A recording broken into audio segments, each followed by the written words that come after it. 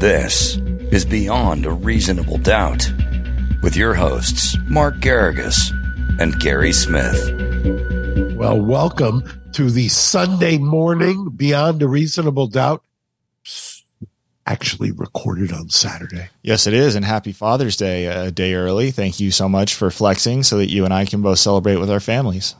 So happy Father's Day to you, Gary. This has got to be very special for you. To you as well, Mark, and happy Grandfather's Day as well. Thank you. Thank you.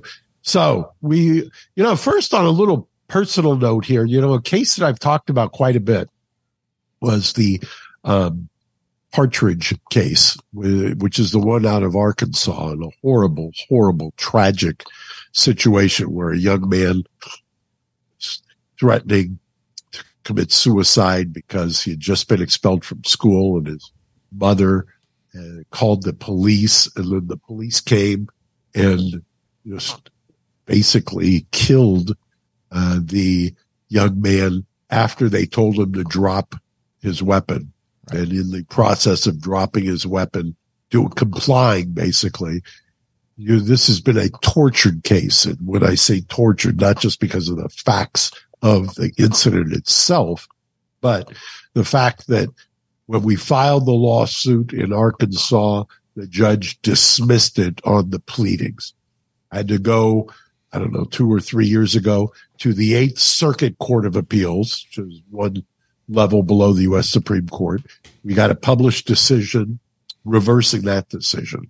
We then went and did discovery in the case and did depositions, and I thought presented a pretty robust opposition to what's called a summary judgment. And once again, His Honor dismissed the case. And you might remember, Gary, we took the appeal. I argued back in January, I believe, in St. Louis, which is where the Eighth Circuit was sitting. We've been waiting. The decision came out this past week, 2-1, published decision, finding that we had overcome and reversing once again. And so now my guess is, my prognostication is not to leave well enough alone, that the city of Benton, Arkansas, will probably ask that the entire Eighth Circuit hear it, or we'll take it to the U.S. Supreme Court. So the people say, why is there such a thing as qualified immunity, or why don't more lawyers take these kinds of cases on a contingency or pro bono? It's because this has been 6 years of just up and down the judicial process, and we still haven't gone to trial. And it's, I'm elated for the family, but obviously it's still a bumpy road ahead. Yeah, absolutely. And congratulations on that positive step. There's been a lot of setbacks along the way. So, you're doing the Lord's work there of pushing that boulder up the hill, even when it seems like the summit may never come.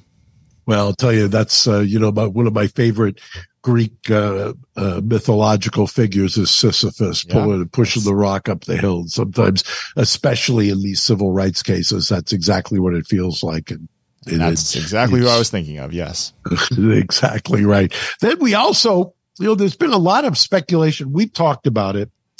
Would Judge Cannon in the Trump case keep the case? Would she be recused? Would the government recuse her? Blah, blah, blah. I think, Gary, that I made the prediction that based on my experience in federal court, there was little or no chance that Judge Cannon was going to be recused or would recuse herself. Then what people don't understand, I believe this week, there was also in the Twitter sphere, because the thing had been, various items had been referred to the magistrate. And I think one of them was the protective order. Do you have that? Yes, I do. I'll put it up right now. The Twitter was going quite nuts. I saw a lot of people, very interested in how much criminal experience that Judge Cannon had. Yeah, you know what?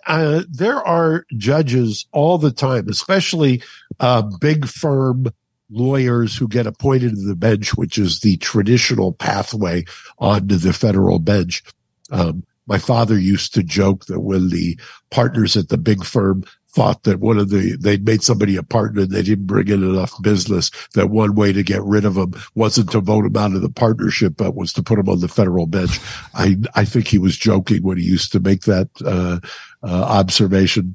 But here, why don't you describe what we've got up on the screen here? Yeah, basically we've got a request by the government for a protective order based on my reading, and this will be probably a bit of a layman's explanation, but they're basically saying that we want to make sure that defendant Donald Trump and defendant Walt Nauta will not discuss any of the details nor share any of the discovery that is given to them or their lawyers, because it involves ongoing investigations, there's sensitive material. Basically, they're doing everything they can to prevent Donald Trump from sharing anything that they produce as discovery with the public, which I think is, given historical, patterns,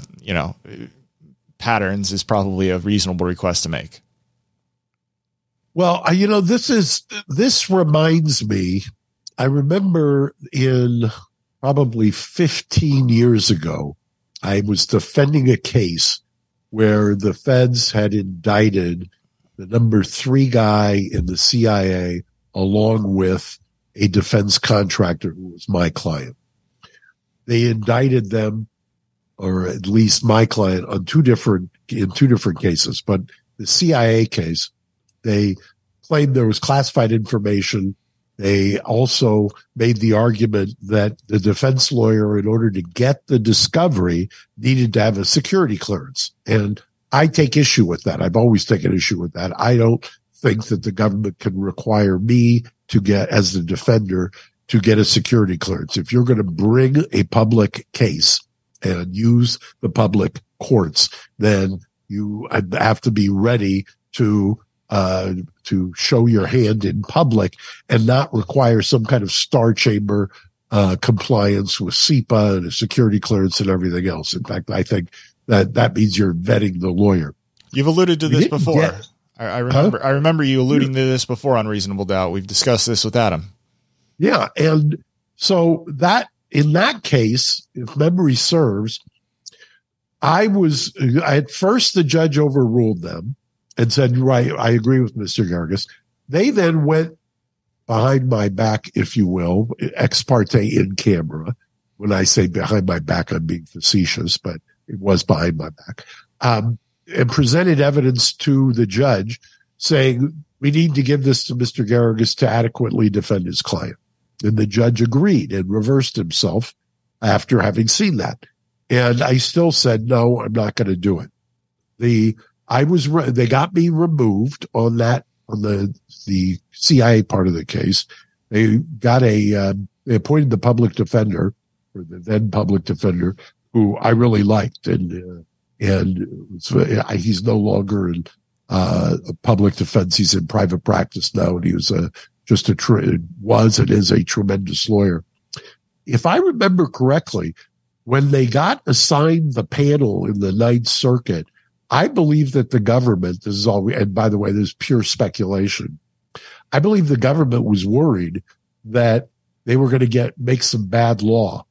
And so what ended up happening is they ended up dismissing that case against the client rather than go forward on the issue of whether, number one, they could require the defense lawyer to get a security clearance, and number two, whether they could remove him if he said no. And, there are some of these issues here for this magistrate on this protective order in Trump. Number one, telling them that they can't discuss it, the clients, that they can't discuss the information, and that the information is highly classified. Well, first of all, presumably, and I keep coming back to this. Who are the classifications designed for? They're designed so that the commander in chief who's at the apex, controls the information. It's amazing to me that how often I've heard the argument by seemingly educated lawyers that you can't, that no man is above the law and he can't take these items with him, even though he's already, when he was a president, had seen these items, could have declassified many of these items. And by the way, there is no element, as far as I can tell, saying that he did anything with these items, he being Trump. Now, I saw a poll yesterday, which was also fascinating to me, of Democrats, which I have maintained my membership in the Democratic Party all this time. Do you know what the percentage is of people of Democrats who think that this is I forget maybe you can find it for me there. The percentage of Democrats who either agree with the prosecution or think that they should not have been brought.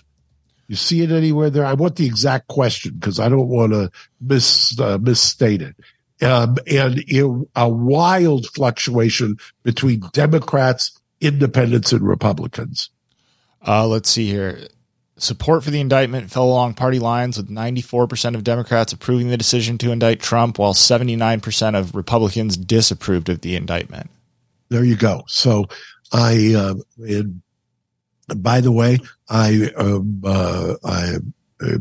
right up there with the 6% who disapprove of this indictment of Democrats. And I'm also of the, I was talking with, I mentioned this to you because I think it was this week. I mentioned to you that I was talking with Greta Van Susteren about this. Yeah. And because she's reiterated it several times this week and has been excoriated for it. But Greta is right. I mean, the idea that the lawyers and that work product was violated and that attorney-client was pierced and that it was done on the basis of the crime fraud exception. I believe that both and getting back to one other point I want to make, the fact that Judge Cannon refers this to a magistrate, that is de rigueur, happens in federal court all the time where there are discovery issues. The federal district court judge will refer it to the magistrate. In fact, when the case gets assigned, normally it is assigned to a judge and paired with a magistrate. So that is no indication for those who are speculating that means that she's going to recuse herself. I disagree. I push back heavily. Also, I will tell you, the longer it goes on without the government raising the issue, there is also a doctrine in the law where you can't just stand on this and raise it later. And the fact that they haven't raised it so far does not, I think, portend well for all the people who are prognosticating she's going to recuse herself. Yeah, I'm not surprised to see that 96% number. That certainly goes along with what I've been seeing on the 94%. My mistake. Number 94. Yeah, right. My mistake. I'm part of the 6%. Yeah, that's why that's the 6% crowd in my head. Yeah, because Mark's over there. He's a 6%er. Yeah. And by the way, the idea that you're going to do this, and that you're going to say, and I'm going to come back, I'll tie up one of the other strings. You're going to ask that the protective order be such that they can't talk about it. Between them, you're going to restrict the lawyers when you're charged jointly. Give me some of the language of the order they want. Let's see here. Government respectfully moves. Let me make sure. The government is ready to provide unclassified discovery to the defense. The discovery materials include sensitive and confidential information, including the following: personal identifiable information covered by Rule 49.1 of the Federal Rights Criminal. Sorry, I'm scanning here to make sure that as a result, it's not a long thing. You can I can read the whole thing if you like. I mean, the government respectfully moves pursuant to federal criminal pursuant 16D1 for an entry of a proposed protective order to govern the discovery in this case. The government has conferred with counsels for defendant Donald J. Trump and defendant Waltine Nada, who have no objections to this motion or the protective order. On June 8th, the grand jury in the district returned a 38-count indictment charging defendant Trump and defendant Nada. Defendant Trump is charged with unlawfully retaining national defense information in violation of 18 USC 793E. Defendants Trump and Nada are charged jointly with conspiring to obstruct justice, obstructing justice in violation, and concealing documents in a federal investigation in violation, and a false statement concealment scheme in violation of. I'm skipping over the numbers. Right? Here. Yeah, you don't have to read the sections, but I don't know. I would be objecting to this, and I would be objecting to any of this protective orders. I was surprised. I understand the redaction of personal identification. Absolutely, that's fine. But any kind of a protective order at this point on a case where you've got this kind of political polarization, to me, is anathema. Yeah, and it also just seems, unrealistic to me, given that, unless you're going to somehow order that Walt no longer be his body man. I mean, they're going to be. How are you? That'd be like asking you and me not to discuss the news of the day. It's just, these people are interacting at a level that it just seems almost impossible. What do you think about the speculation that's been going on Twitter from various legal minds saying that there's also a back burner idea of potentially charging Trump in New Jersey should something go awry in the Florida case? Well, they've got it depends on what they would charge, obviously, but venue is an issue. Although this week the U.S. Supreme Court said even if you get tried in a jurisdiction, basically a venue, there could be a retrial. So they've settled the circuit split there this week, interestingly enough. The whole idea of shopping trials and criminal charges around the different jurisdictions, I just think is it's antithetical to the way the criminal justice system should be set up. I mean, this idea that you're going to just pick your forum, which is called forum shopping, is a real problem. Yeah, I agree. But that has been a very popular thing amongst certain sectors of Twitter and various, sections of Reddit as well is, Jack Smith, brought these charges down in Florida, but he's still got a few in his back pocket should Judge Cannon, for instance, decide to schedule the trial for after the election or something of that effect. By the way, Jack Smith, who they always refer to as a prosecutor from The Hague, you know what case in the U.S. he's notorious for? Look up the governor of Virginia. I believe his first name was Robert. U.S. Supreme Court. There was a conviction and a reversal. See if you can find that. Yes, I'm pulling it up right here. Robert McDonnell, right? Correct. Yeah. And what year was that? Let's see. Oh, sorry, that was a video that I clicked on. Let me see. The 2012. Yeah. Reversed by the U.S. Supreme Court, right? Yeah. Conviction reversed. Yes. And do you have the head note there on why it was reversed? I can have it in a moment. Okay. I'll even let you, in post-production, clean this up so that it'll be snappier. But I'm doing a little stream of consciousness here because I knew the name was familiar, and I remember the case when it was being both tried and when it went to the U.S. Supreme Court. Let's see. Was as I remember, a sitting governor in Virginia. Yeah, his conviction was overturned by the Supreme Court. You're supposed to seek truth and justice, not merely to convict. It said, adding, right. I hate having things tried in the press. We'll have to see how this plays out in the courtroom because the sides are going to be really embarrassed when it comes to evidence. And and gives quite a bit of fodder to those who would argue that this is somebody who was, and constantly referred to as a prosecutor at The Hague, which is great. I've got a guy who used to be of counsel to my firm who also is now a war crimes prosecutor, and they do wonderful work, or at least attempt to, under very trying circumstances. But this is one of the cases in Jack Smith's resume, which is I believe it was a sitting Republican governor, was it not? Yes. Who was also at one point bandied about as a presidential contender. Yes, it looks like he was. It did have an aspiration there for a while, for about 20 minutes, and then was indicted and convicted at trial. Correct, and then worked its way up. And I'm trying to remember the U.S. Supreme Court reasoning, but I believe that this case was the start of the erosion by the U.S. Supreme Court of the DOJ's use of what I would call attenuated fraud theories and bribery theories.